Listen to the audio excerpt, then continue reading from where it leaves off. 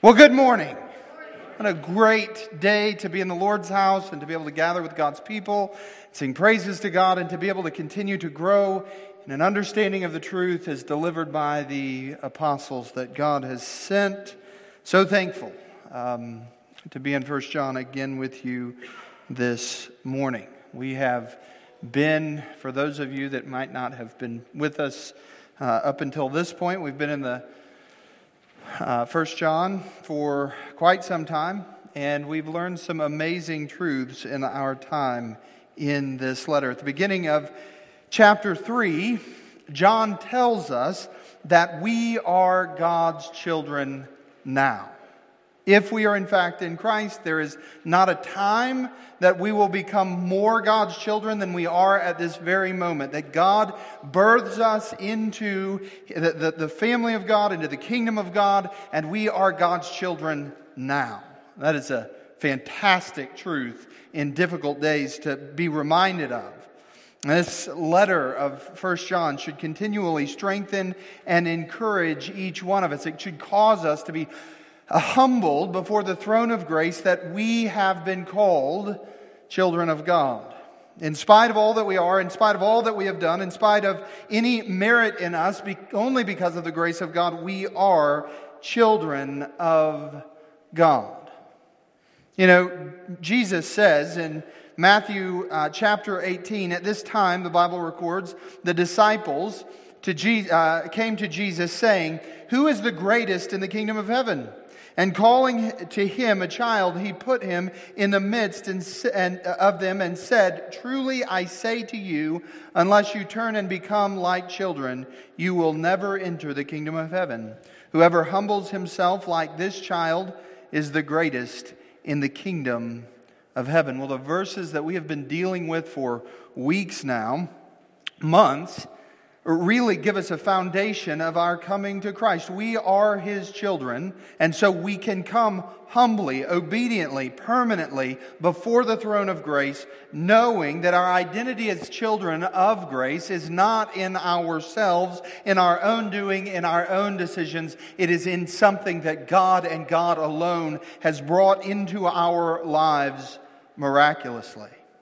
You know, it's interesting. There's a way in which we can read Matthew 18 and Jesus instructing us that we have to come as little children, and we read that almost as though it's solely dependent upon us. But when we move on into John's letter, we realize that this childlike dependence and state of adoring God for what God has done isn't in fact dependent upon us at all. It's dependent upon the reality that God has done in us in spite of us. That should give us joy. That should cause us to worship and to give thanks for what He has done, that we are God's children now. Connected to the text that we are in today, certainly, but a truth that has to permeate every word that we read from 3 on through the end of the chapter. You see, what John has been doing is he has been aiming at two fundamental realities in the Christian life. He's spoken of many various kind of doctrinal realities. He's asserting his apostolic authority. He's pointing to the reality that these false teachers in his day were not actually called of God, and only teaching that accords with Scripture ultimately is authoritative and will edify the body of Christ. But in that teaching, in that asserting of his apostolic authority, he has laid down two fundamental realities in the Christian life, and that is that we can have fellowship with God and that we are His children, that we have sonship, that we have been adopted in Christ, and that we have an advocate at the right hand of God the Father this morning. We've learned so much about what it looks like to actually have fellowship and to actually be a child of God. There are many people who will stand at the judgment, and they will say, "Lord, Lord." And Jesus will say to them, "Depart from me, for I never knew you." There are many people who will say they have fellowship with God, who will say they have sonship, who say they are children of God, but in fact, in the final analysis, it will be revealed that they are not. And so it's important to take stock here of what John has said to this point about what genuine fellowship with God and genuinely being a child of God brings into the life of an individual. One, we must guard the commandments of God. If, in fact, we have been made children of God, if we have the Holy Spirit residing in us, then the commands that God has given us through the inspiration of the Spirit in the apostolic word and through the prophets, ultimately, those are things that we as the children of God will delight in taking seriously. There is almost this reductionistic way in the church today of looking at a text, of looking at a verse, and doing everything that we possibly can to minimize it so that we justify ourselves before God, not by taking sober looks at the commandments of God, but merely robbing the commandments of God of their meaning. Friends, that's not a new exercise. That's what the Pharisees were up to a long time ago. That's what religious people have been doing for centuries. But we dare not do that. If we really are in fellowship with God, if we really do have sonship, if we really have been adopted in Christ, then we will be people who take the commandments of God seriously. We will take the words of God with reverence. We will pursue then, John says, clear doctrine. We will not be satisfied with all of the passing winds of theology in our day. We will want to know the truth. We live in a day where everybody can have their truth. I was speaking to an individual earlier this week, and he said to me, we want to make sure that you can testify in this particular issue so that you can speak your truth. It was actually this morning, by the way, thanks to all of you who so graciously and kindly a year or so ago gave so that I could fix up my grandfather's truck. This past week, I was able to start driving it a little bit just in the neighborhood. We still have some licensing issues to clear up, but able to start driving it. I took Robbie through, we drove down, it is a 2001 rusted out Dodge pickup. His dashboard is in pieces. And it is such a joy to me. Anyway, I took Robbie this morning and we drove down PDV, Paseo de Vaca, where all of the big fancy houses are. And I told Robbie, I said, look at that, boy. All those people standing out there looking at us in this fancy truck. And he goes, Dad, I don't think they're looking at you in this truck for the same reason you think they're looking at you. And I said, boy, it is 2022 and my truth is that they are envious of this truck. We live in a day and age where truth is so subjective. Well, what you believe is good for you and what I believe is good for me. And friends, in the economy of our civic society and being able to live with one another in relative harmony and respecting one another, there may be some merit to some of that in some stratosphere. But I can tell you this, in the economy of God's Word, and when we stand before the holy God of the heavens, none of that subjective reality matters. The capital T truth that God has spoken to the saints once for all is what matters. And if we truly have fellowship with God, and if we truly are children of God, we will then pursue with kindness and charity clear doctrine, and we will also love one another. That's what John tells us. But what we find as we continue through this letter is that there's really no new doctrine that John will bring up.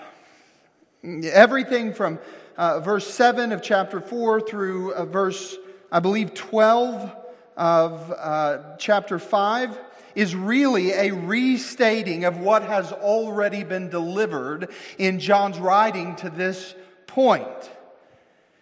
Some people say, I can't stand when preachers are repetitious. Well, then you must not like the Bible. Because the Bible deals with the same themes over and over and over again. And in one letter, 1 John, we find John dealing with the same trajectories of thought over and over and over. And you know why that is? Because the Apostle John could have said these things succinctly one time. The problem isn't with him saying it one time. It's with us living it throughout all time. And so here John comes not with new doctrine in the remainder of what we have. And so you say, Jay, why in the world? Well, why don't we just wrap things up? Well, we need this truth. He's restating what he's already delivered. In verses 2 of chapter 5 through 4, he exhorts us to pursue holiness in our living, to guard the commandments of God.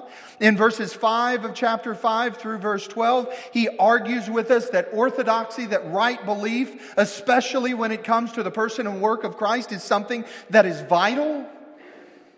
And then from verse 13 on through the end of the letter, he summarizes what he's already said. And then here, beginning where we are today, in verses 7 through chapter 5, verse 1, we are exhorted in strong terms, again, that we are, if we are to have fellowship with God and to genuinely be able to stand flat-footed and say we are the children of God, we are to love the people of God. That is what John says. So with that in mind, if you would stand and do honor to the reading of God's Word as we begin with verse 7 of chapter 4. Remember John writing here not under his own thoughts, not under his own opinions, but under the inspiration of the God of the heavens. He says, "Beloved, let us love one another, for love is from God, and whoever loves has been born of God and knows God. Anyone who does not love does not know God, because God is love. In this, the love of God was made manifest among us, that God sent His only Son into the world so that we might live through Him. In this is love, not that we have loved, but that He loved us and sent His Son to be the propitiation for our sins. Beloved, if God so loved us, we also ought to love one another. No one has ever seen God. If we love one another, God abides in us, and His love is perfected in us. By this we know that we abide in Him and He in us, because He has given us His Spirit. And we have seen and testify that the Father has sent His Son to be the Savior of the world. Whoever confesses that Jesus is the Son of God, God abides in Him and He is God. So we have come to know and to believe the love that God has for us. God is love, and whoever abides in love abides in God, and God abides in him.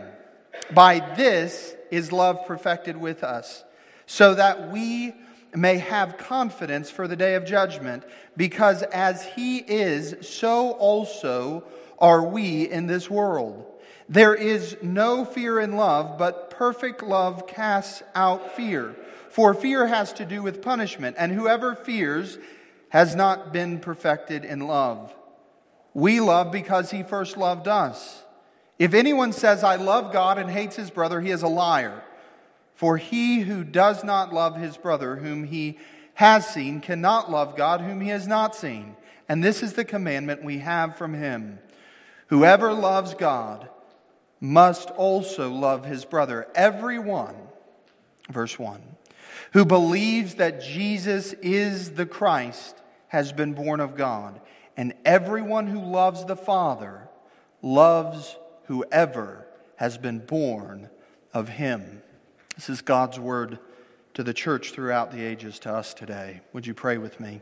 Father God, we come into your presence and we are so thankful for your word. We're so thankful that you exhort us through your apostle to love one another. And Father, we come acknowledging the reality that we have not done this well.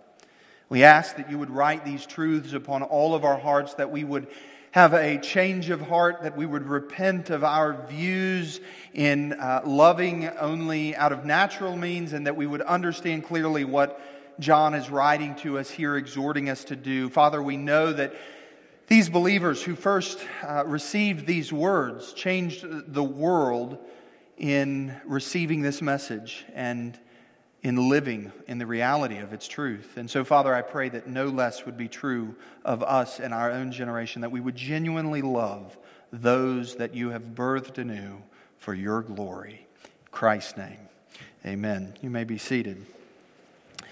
There's an interesting priority, isn't it? After all of the conversation that we have had from John about discerning, testing the spirits, right orthodoxy, right belief, about guarding the commandments of God, of living a holy life. And John comes here, having finished laying down all of those doctrinal realities and all of those practical exhortations.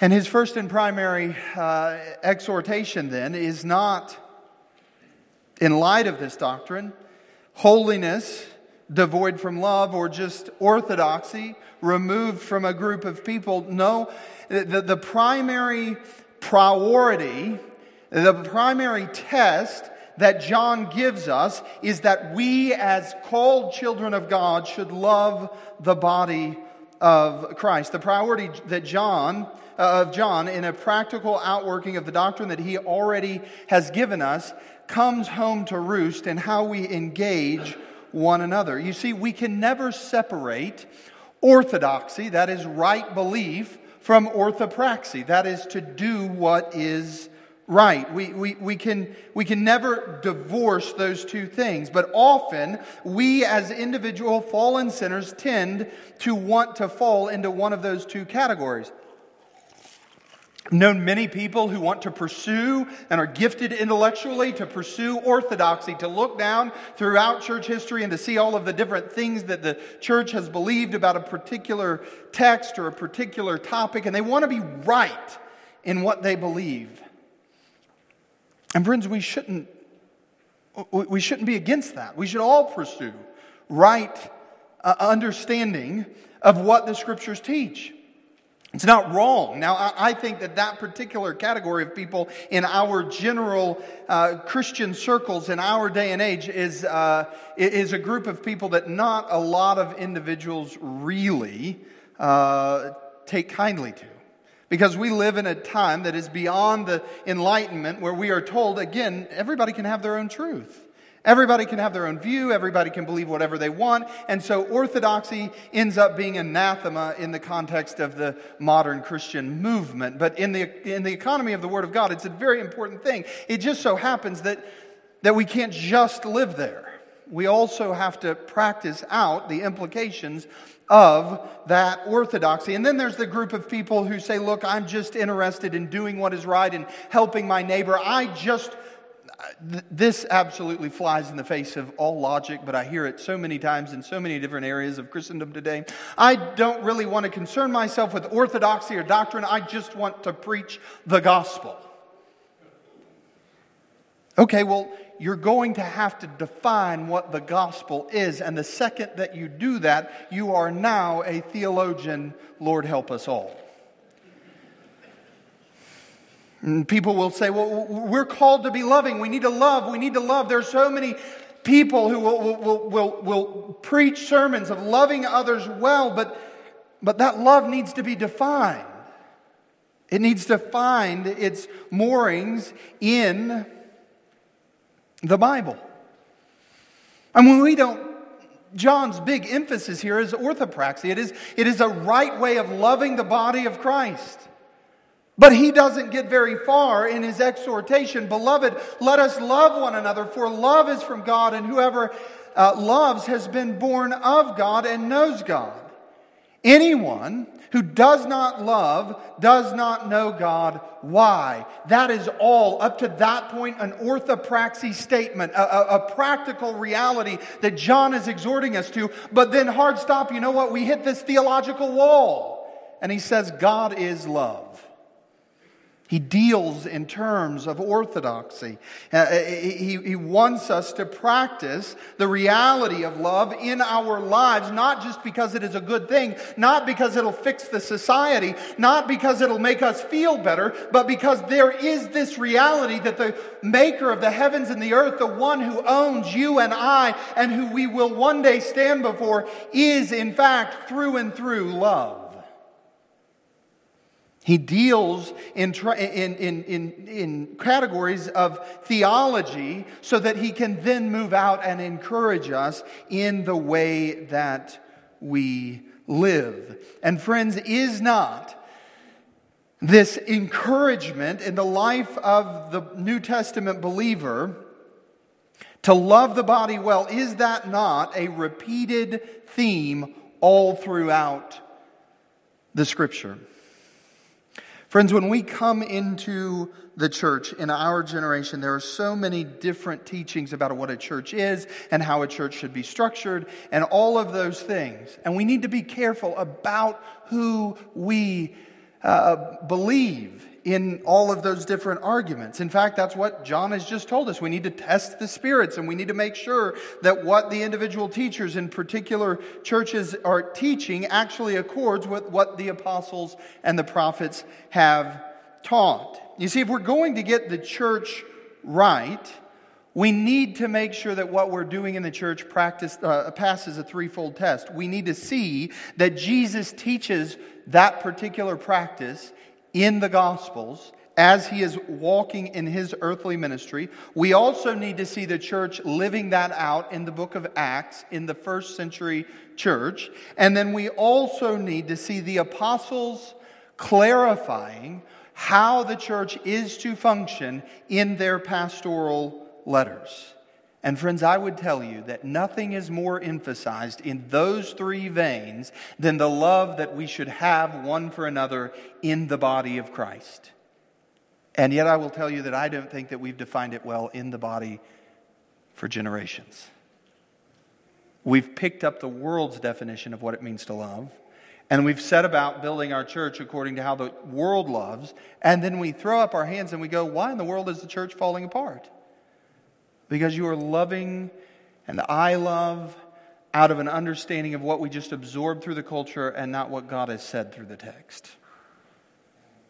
You see, Jesus, in John chapter 34, says, "A new commandment I give to you, that you love one another just as I have loved you. You also are to love one another. By this all people will know that you are my disciples, if you have love one for another."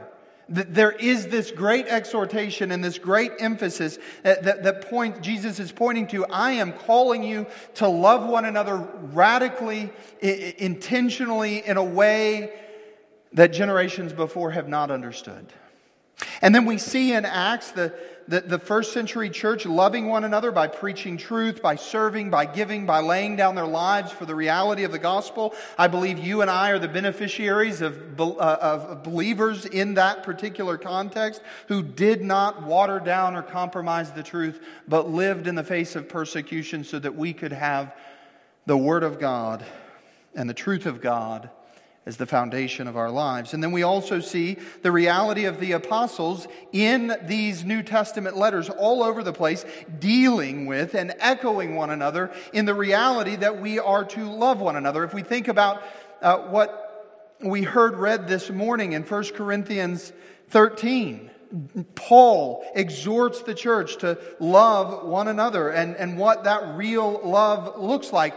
Paul is saying in 1 Corinthians chapter 13 that there is a way that the world loves, but that is not the love that the Bible speaks of. That is not the love that Jesus commanded us to have one for another. And so he goes down through the entire list of what loving really looks like. You see, ultimately what John is doing here is he's going back to the two-pronged approach of testing our faith and exhorting us in that faith. He is saying, if you do not love one another, you cannot claim that you are a child of God. But if you find in some measure that you actually love the church of God, then, beloved, continue to grow in that love. Continue to be strengthened in that love. Continue to spend all of your effort and your energy in loving one another in the body of Christ, because this is the true test of the faith. The reality, all of this doctrinal teaching, again, he does not make the test of genuine faith, of genuine belief, mere orthodoxy. Now that's, again, important. We will never love correctly, we will never love rightly by believing falsehoods. We will never love. It's interesting that in our generation, so many people will say, you can have your truth and I'll have my truth and we can just love one another. The problem is that if I love according to my truth and you love according to your truth, we're never actually going to get to loving one another at all. What we wind up with is just loving ourselves and our own views of what love really is. But none of these Doctrinal things are the ultimate test. The test is simply, do you love the church? Do you love the church that Christ redeemed? And I believe that this question shouldn't be one where we just go, well, yeah, I like some people in my church. Some. And we just think in our own context. I don't think that's what John is talking about here. And I think that we have the fullest weight of the question in the year 2022 than the first century church had. You know why? Because we have more of the church to love. We can look back throughout church history and we can see the church that God has been raising up throughout the generations by His own grace, through the working of His Spirit, according to the works of Christ, and right on time with the plan that God set down before the foundation of the world. We can see that church coming into existence for 2,000 years, and I believe part of the question is whether or not we love the church throughout the ages. Whether or not the whole church is really our heart. Now, I think there are some brothers and sisters who love the historical church. They love to study about what the church has been. They love to think through ecclesiology and all of those things. But then they come down to their local church context, and that church I'm not so sure about. Well, see, the breadth of John's question, I think, encompasses the entire church. All of it. There's this questioning of really practicing out then in our own context with the brothers and sisters that God has providentially put in our path. Do we love these individuals? Do we actually act upon the love that we say we have received from God?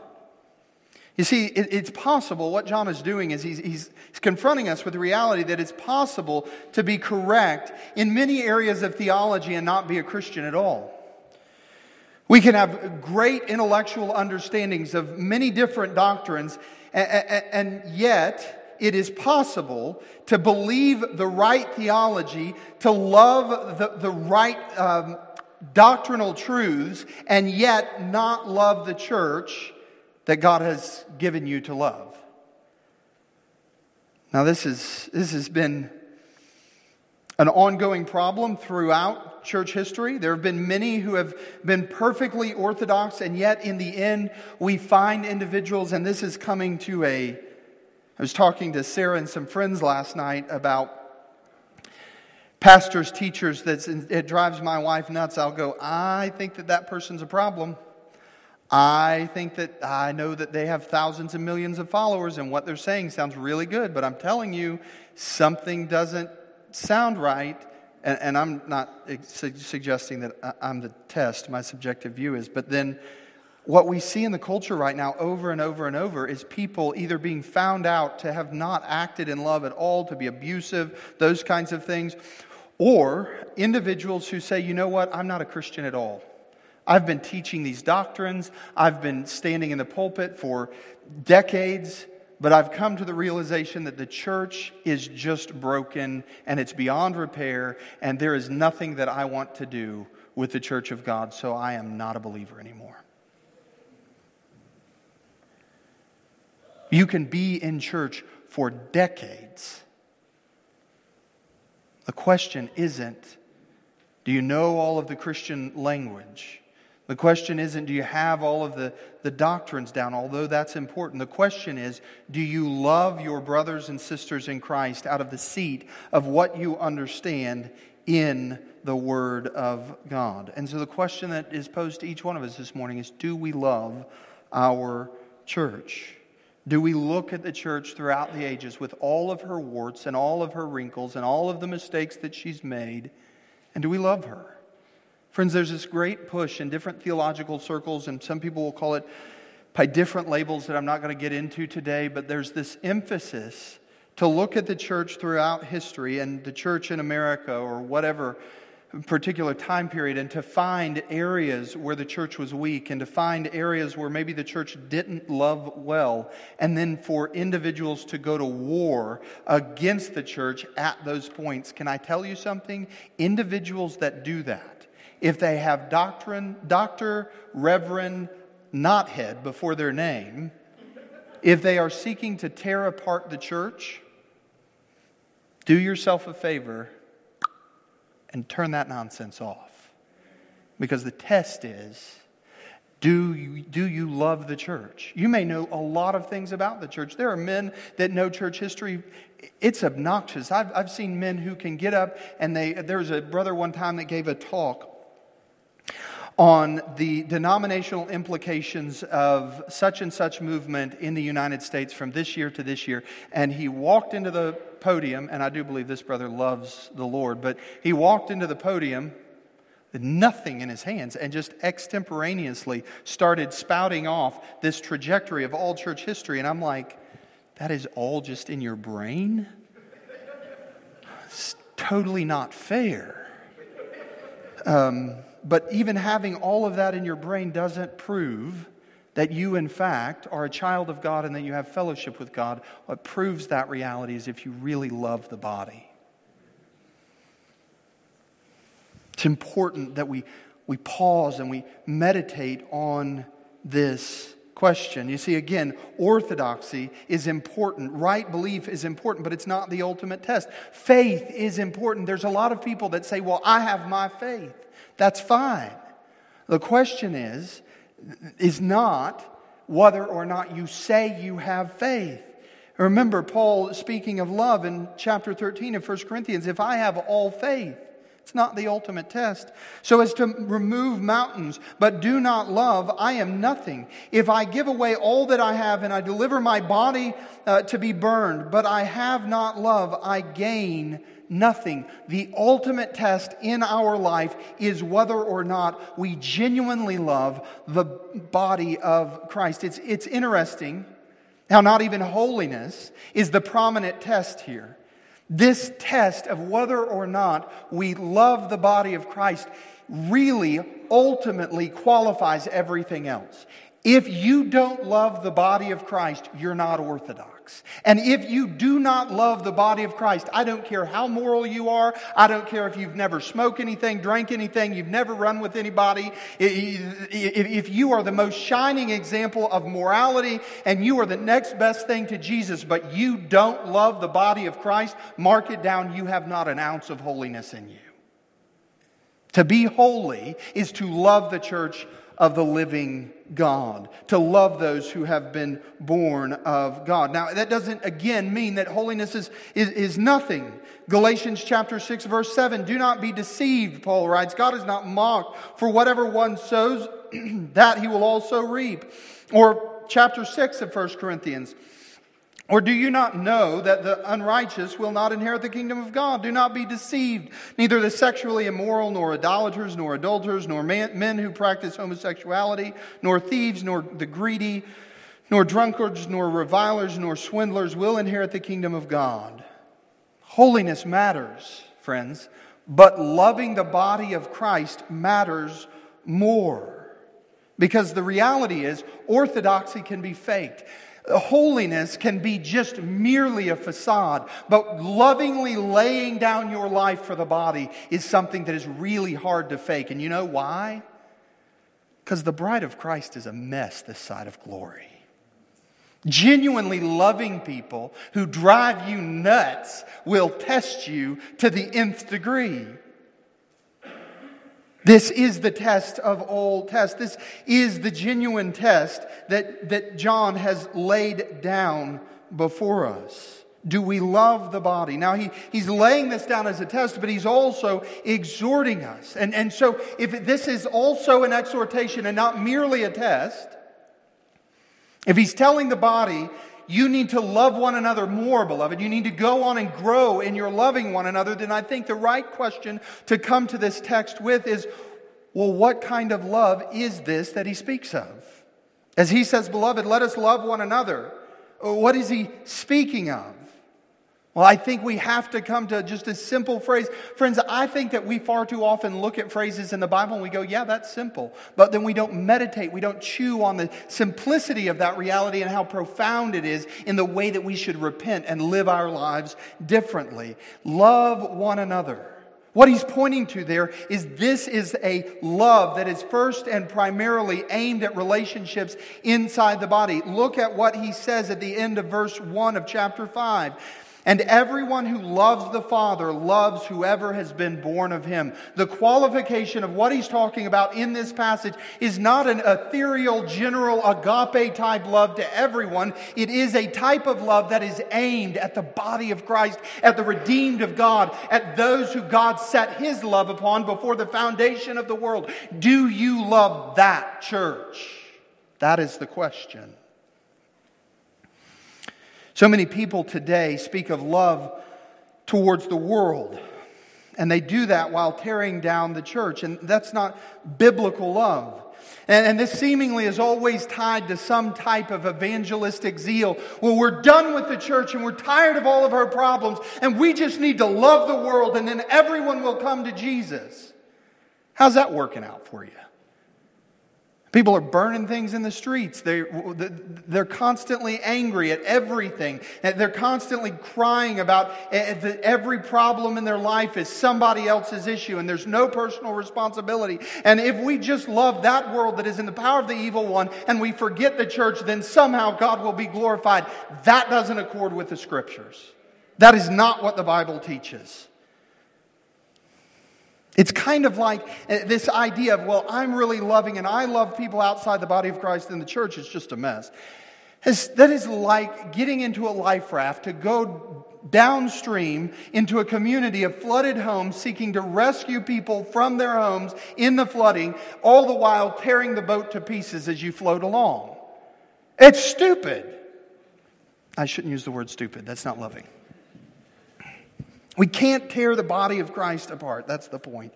And loving the church is of utmost importance if we are going to be a witness to a lost and dying world. So it means that we have to look in 1 Corinthians, and I think this is the best place to really get a definition of what John is talking about here in loving one another. The question is, do we love one another in such a way that we are not puffed up, that we're not easily provoked, that we are not thinking evil of one another, that we are not rejoicing over evils that happen in one another's lives, that we are hoping for good things and that we are looking for the best in other people. I've found inside the body of Christ so often that there's this kind of attitude towards people who are struggling in their sanctification. That's not loving. That's not kind to one another.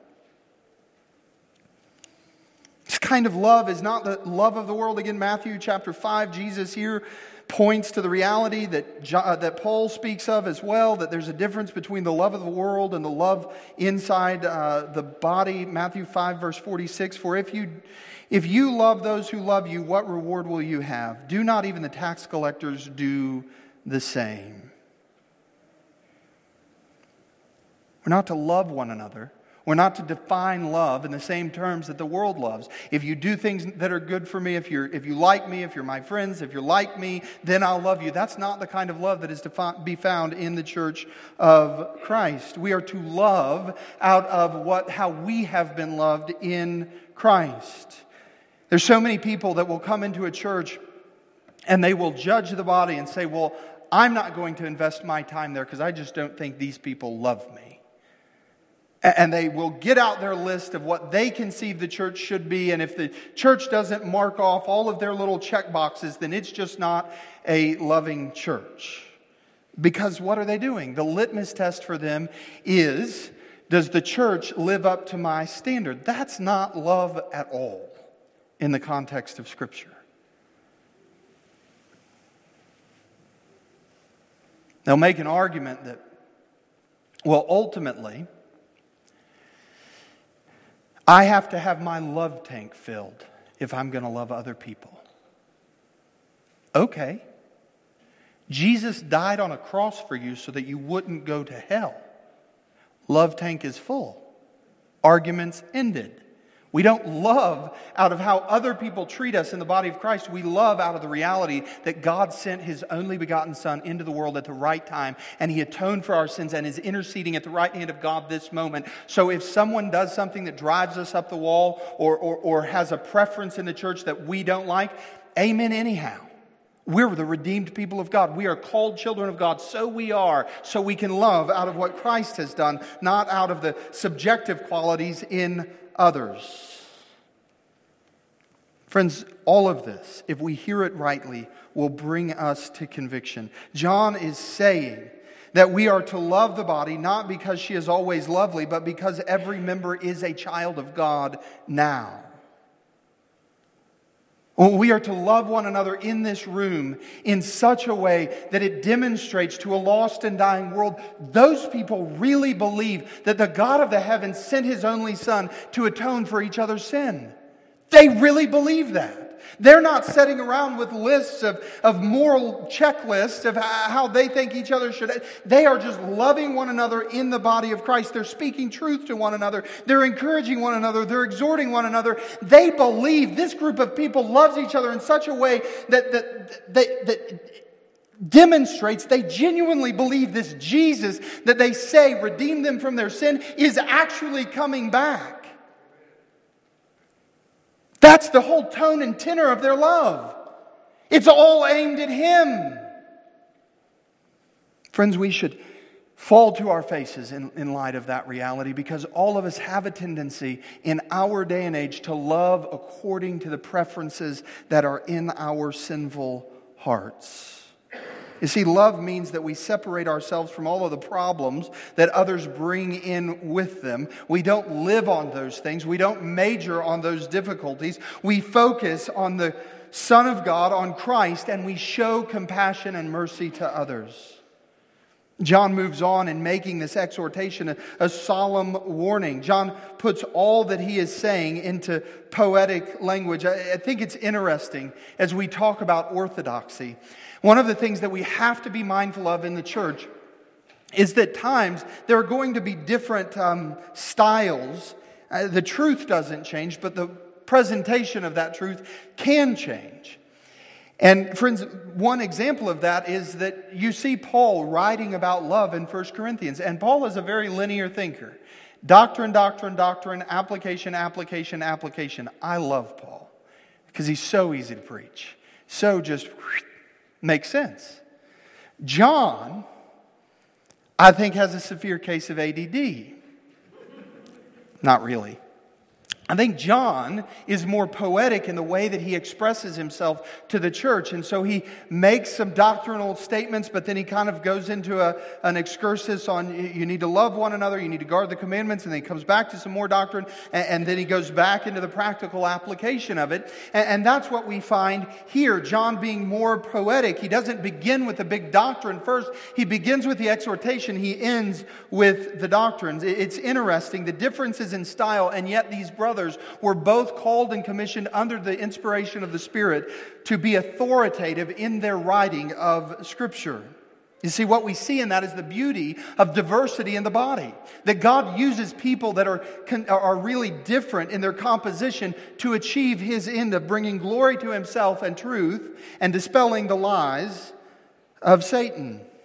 See, John says, "Beloved, let us love one another. Whoever loves has been born of God." And then he puts it in a negative. Anyone who does not love does not know God. And then at the very end, he puts the foundational reason. Why? Because God is love. Now again, Paul would start the exact opposite fashion if he was dealing with this. Love is, and then he would define that, and then he would go on to apply that to the particular argument about spiritual giftings or whatever the issue at hand is. But here, John has landed with God is love.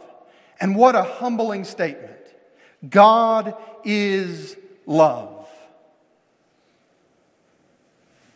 It's a statement that proves the doctrine of radical depravity. Doesn't say God loves sometimes. Doesn't say God is loving. John says God is love. In everything that He does, in all of His actions, in all of His decrees, in everything that He exhibits, in all of His being, God is love through and through. Who wants to stand up today and say, I am love? You know why you can't say that? Because the fall is a reality. Because sin has impacted every one of our lives. And we, by nature, don't love well. We, by nature, want everyone to love the way we want to, and we want things organized our way. And it turns out that that's not love at all. I mean, take the person that you love the most in this world. Maybe it's a spouse. Maybe it's a parent or a teacher or a friend. And here's the question. Have you loved that individual constantly, totally, and eternally? Have you loved that individual every moment of every day? And your answer is going to be no. Well, then have you made it through one day where you have loved that individual in a complete, holistic way like you should? And the answer has to be no. And so this demonstrates to us in our lives the doctrinal reality that we don't love out of our own seat of being good and loving people. No, we are totally depraved people who, in fact, if we are going to be loving first, have to be loved by the holy God of the heavens. We have to get our love from Him. You see, John doesn't say here again that God is loving, that He does loving things. He says God is love. Love is who He is. It is His nature. It's what He does in all ways. It's interesting, if you turn quickly back to 1 John chapter 1, verse 5, we find another statement that is similar. God is light. God is holy. God is completely pure, and He is other from His creation. And in that holiness, in that light, is the reality that God is also love. It's a mind-blowing statement. It's a statement that should fuel our love one for another. Augustine and some of the other church fathers, in fact, pointed to this one phrase, God is love, as the ground, the basis, a leading off point of teaching the doctrine of the Trinity. That God the Father loves God the Son, and God the Spirit loves God the Father and glorifies the Son. That there is this perfect and complete love inside the Trinity. That He didn't have to emanate into other people His love. He didn't have to demonstrate His love to this world so that He could be loving. He is loving in and of Himself.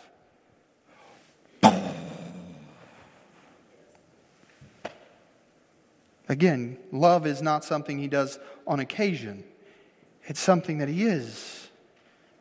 And so this means, John says, that we ought to love one another. And John gives us, quickly, 3 reasons. 1, he says, "Beloved, let us love one another." Why? For love is from God. His first reason of why you should love one another is not because you have the same preferences, the same backgrounds, the same anything. The reason you should love one another is because you are children of God, and love flows from God. Love doesn't, again, come from us naturally. Love emanates only from God in His person and His being. You see, this isn't and can't be, that this love can't be the same concept of what the world speaks of in love. This is a new concept altogether. Jesus having said, "I give you a new commandment." This is something that is particular to the body of Christ, that we love one another in a way that is completely different from the world. This is a love that flows from God, a love that can only be understood as we behold the glory of God in the person and work of Christ, in Christ laying down His life for His disciples, for those who would call upon His name, for those who God had ordained would believe in Him for salvation. We see the love of God differently through the lens of Christ and the cross. You see, there's constantly this danger allure of looking to the world to know how to be loved or what is loving. There is such a self-centered way that we tend to conceive of being loved in the body. I've heard people say these very things and about our church. Well, I just don't think our church is very loving. Well, why? Well, because they just don't do this and this and this and this. And these other people out there that don't even know Jesus, they love me that way. Do you know how bankrupt that is? Their love is going to die. It will have the world outside, and I mean this kindly, but it's just the truth. The lost and dying world, their love will be under the condemnation of God for all of eternity. You know why? Because we've flipped the statement. John says God is love. But our generation says love is God. Love me the way I want to be loved. Treat me the way I want to be treated. Let me be the standard of all of the universe. In fact, implicitly in being loved in the way that you want to be loved is the reality that you want to be God. And so we live in this reality where we have to be very careful not to buy into the illusion that the world can love better than the church. There's no doubt that the church struggles to love well. That's why we have this exhortation. A guilty is charged on all accounts. Every one of us need this reality, and we need this to soak into our mindset, and we need to turn in repentance in many areas. And we do struggle to love one another well and completely in the way that God would have us, and we will struggle all throughout our lives. But the fact is, love does not flow from a world that is in the power of the evil one. Love is from God alone. Secondly, we love because it evidences our new birth. Beloved, let us love one another, for love is from God, and whoever loves has been born of God. What makes us a Christian is not that we are loving people. In fact, we don't have the capacity to love outside of God regenerating our hearts and birthing us anew into His kingdom and giving us love in our hearts towards Him and towards others, because love is from God. We love Him. Why? Because He first loved us, John says. We're not Christians because we're smart, because we're defenders of the faith, because we believe the right things in orthodoxy. We're not Christians because we're moral people or that God found us in a state of innocence. We are Christians only because of grace. And so we love only because God has been loving to us and He has shown us kindness in Christ. We can only love if we have been made partakers of the divine nature. I mean, look at the world, really. The world's constantly bantering about love. Love is so important. And again, this thought, let it permeate your mind that the world has perverted the statement God is love into the statement love is God. And the world is constantly saying that we need to love one another, that we need to be encouraging to one another, that we need to, and they put these big banners of what that kind of love really looks like, but they never actually live up to the definitions they themselves lay out of what love really is. And the standard in the world constantly changes. But when we are rooted in the love of God, it is a kind and quality of love to our brothers and sisters in Christ that because it emanates from God, it doesn't change. And we ultimately show forth that we have been born of Him.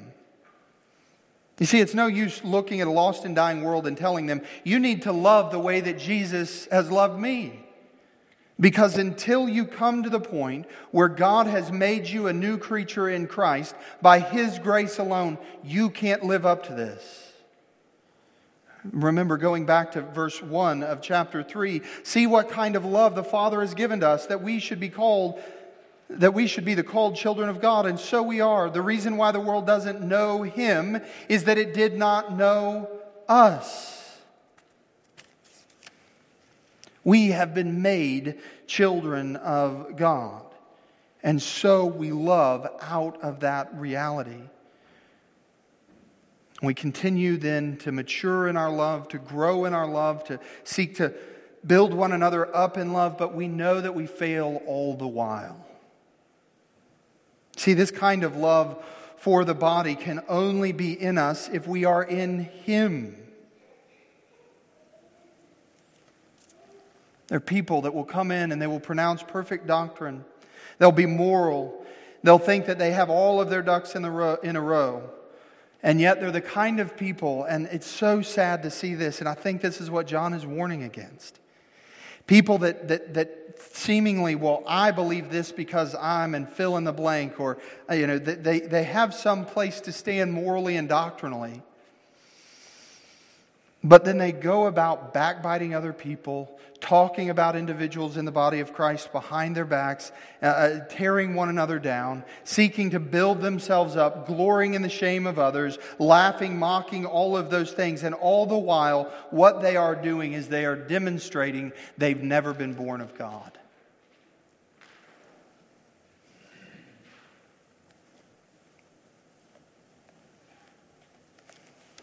What John is saying here is God is love, and if I say that I've been born again, if I say that I've been given a new nature, if I say I've been regenerated, then there must be some form of love in me towards the body of Christ. Is that going to be perfect? No. Are we going to sin against one another? Yes. But there will be an affection, there will be a love, there will be a desire to lay down our lives one for another and for the glory of God. Whoever loves has been born of God. It is the test. It does demonstrate our new birth. And lastly, love for one another evidences that we actually have a knowledge of God. Beloved, let us love one another, for love is from God. Whoever loves has been born of God, and finally knows God. And this should be an encouragement to us. If you've been listening rightly, there's this pit in the bottom of your stomach where you go, oh, I stink at loving the body of Christ well. There's a list of things that I have not done in loving my spouse well, my children well, who are my nearest neighbors in the body of Christ. So I know that when we move out into the greater body of Christ, I stink at this. Well, friend, the encouragement is that we can continue to grow and to begin to know who Christ is. And in knowing Him, we begin to grow in love. If you're looking at Christ and the way that you love and saying, I have a long way to go. Well, friends, that's the whole point. This should also be a warning. If you think that, man, I'm a shining example of loving well. I am so good at loving my church. Well, I think that John would say you need to slow down and consider Christ afresh and anew. You need to be instructed again about who Jesus was and how perfect He was in His loving, that you might grow. You see, the more that we know of Jesus, the more that we'll come to know that God is loving. And again, if we think back to what Paul wrote in 1 Corinthians 13, we will again see that as we mature in Christ, we will grow in loving the body more and more. Nobody loves the church on the first day of their conversion the same that they will if they are actually in Christ on their last day of life. Paul says, "For we know in part, and we prophesy in part. But when the perfect comes, the partial will pass away. When I was a child, I spoke like a child. I thought like a child. I reasoned like a child. But when I became a man, I gave up childish ways. For now we see in a mirror dimly, but then face to face. Now I know in part, then I will know fully, even as I have been fully known." How do we know how to love one another, church? How do we know what is the biblical method of loving the body of Christ? It is by knowing Christ Himself.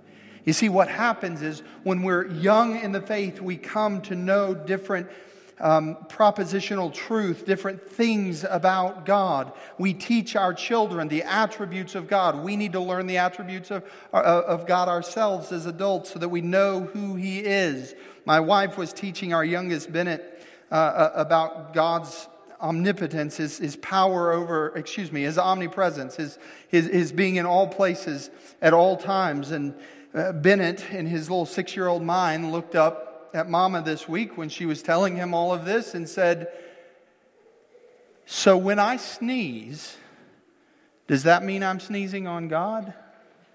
And you see, that's an interacting with a propositional truth devoid of the personhood in some sense. But what happens in the real life of a Christian is that we move on from merely the truths that we know about God, and we know Him.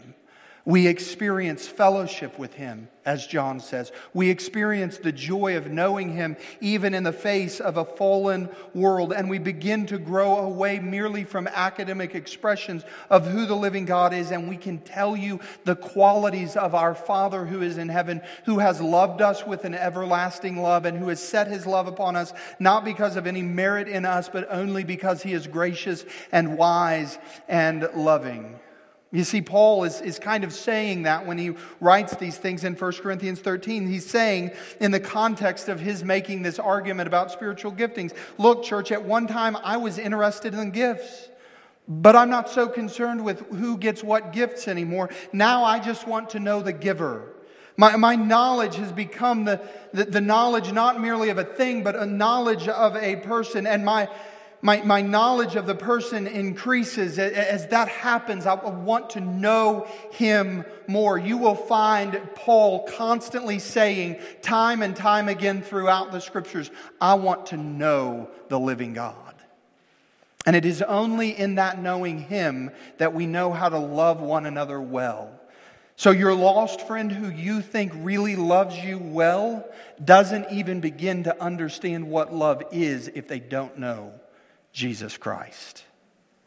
That's the only area we can have a foundation for knowing how to love well, because He is love. Now, isn't it interesting how we began with the expression and the reality that's startling? That doctrine is not the supreme test. That the test of our faith is not, do we believe the list of right things? And yet, if we really are walking in love, we will never get away from doctrine. We will never be able to separate the supreme love that God has from us from our doctrinal understanding. We will, in fact, love because God loved us. That will manifest the reality that we are born of God, and we will show that we are continually growing in our doctrinal understanding. Knowing leads to love, and love really keeps us growing in our knowledge of Him. So here's some things to know. We aren't loved because we're lovely. One of the marvels of my life is to continue to look, and I am the least example in this body, but to think of the ways in which the Lord has grown me in my own walk with Him. And I think about the young man that first came to Christ at a young age, and I think about all the different things the Lord has used providentially in my life to grow me closer to Himself and to give me an appreciation for His Word and to give me a love for His body. And I marvel at the reality of all of those things. But you know, I've never been able to arrive at one thing in and of myself that would ever cause God to love me in that way, to continue to pursue me, to continue to bear with me as I'm a knothead. There's nothing in me. Amos chapter 3, verse 2, God says to the nation of Israel, "You only have I known of all the families of the earth." Now, what does that mean when He uses the word know? Does that mean that God was unaware of all of the other nations in the world at that time when Amos wrote this? No, God knew. He had an awareness. He's saying, you only have I loved. You are a particular people. I have set my love upon you. The reason I love you is because I am the God of all the earth, and I can show mercy to whom I will show mercy. It is up to me. That's what He's saying. Well, friends, can I tell you something? In the New Testament economy, we have no less of an encouragement in Romans chapter 8. And we know, there's that word know again. We're going to have to know some things if we're really going to love well. And we know that for those who love God, all things work together for their good, for those who are called according to His purpose. For those whom He foreknew, He also predestined to be conformed to the image of His Son, in order that we might be the firstborn among many brothers. And those whom He predestined, He also called. And those He called, He also justified. And those whom He justified, He glorified. So what does the word foreknow mean? Does it mean that God learned something and that He came to an awareness of a group of people, and that's what happened. God has not ever had to learn one thing. He's saying to us the same thing that he said to the nation of Israel in the book of Amos, for those that I foreloved, for those that I set my love upon. Those are the ones that I will call. Those are the ones that I predestined. Those are the ones I will call. Those are the ones I will sanctify. Those are the ones that I will glorify. Can I tell you what an encouragement Romans 8:28 is in context to this exhortation to love well? It's that I don't have to wake up in the morning going, if I love the church well enough today, then all of the work of God and all of the redemptive purposes of God will come to pass. No, I can stand flat-footed knowing all of the redemptive purposes of God will come to pass. And that is the foundation that I have to love this body well. Not because they are what I want them to be today, but because the greater truth remains that everyone who is in this room today, who loves the church, who is called according to his purpose, who will stand before him in glory for all of eternity, will be glorified according to the standard of the holy God of heaven. I can love out of that reality. No one has to be perfect because God is perfecting every one of us.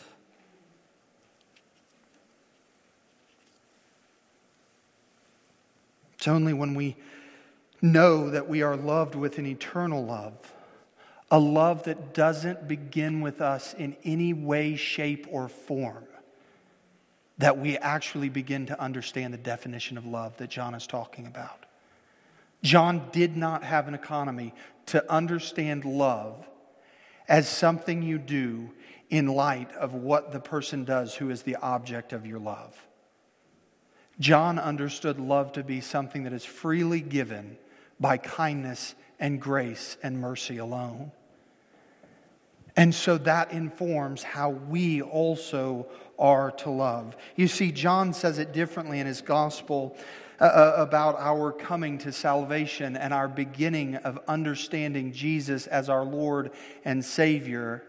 He says, "But to all who did receive him, who believed in his name, he gave the right to become children of God, who were born not of blood, nor of the will of the flesh, nor of the will of man, but of God."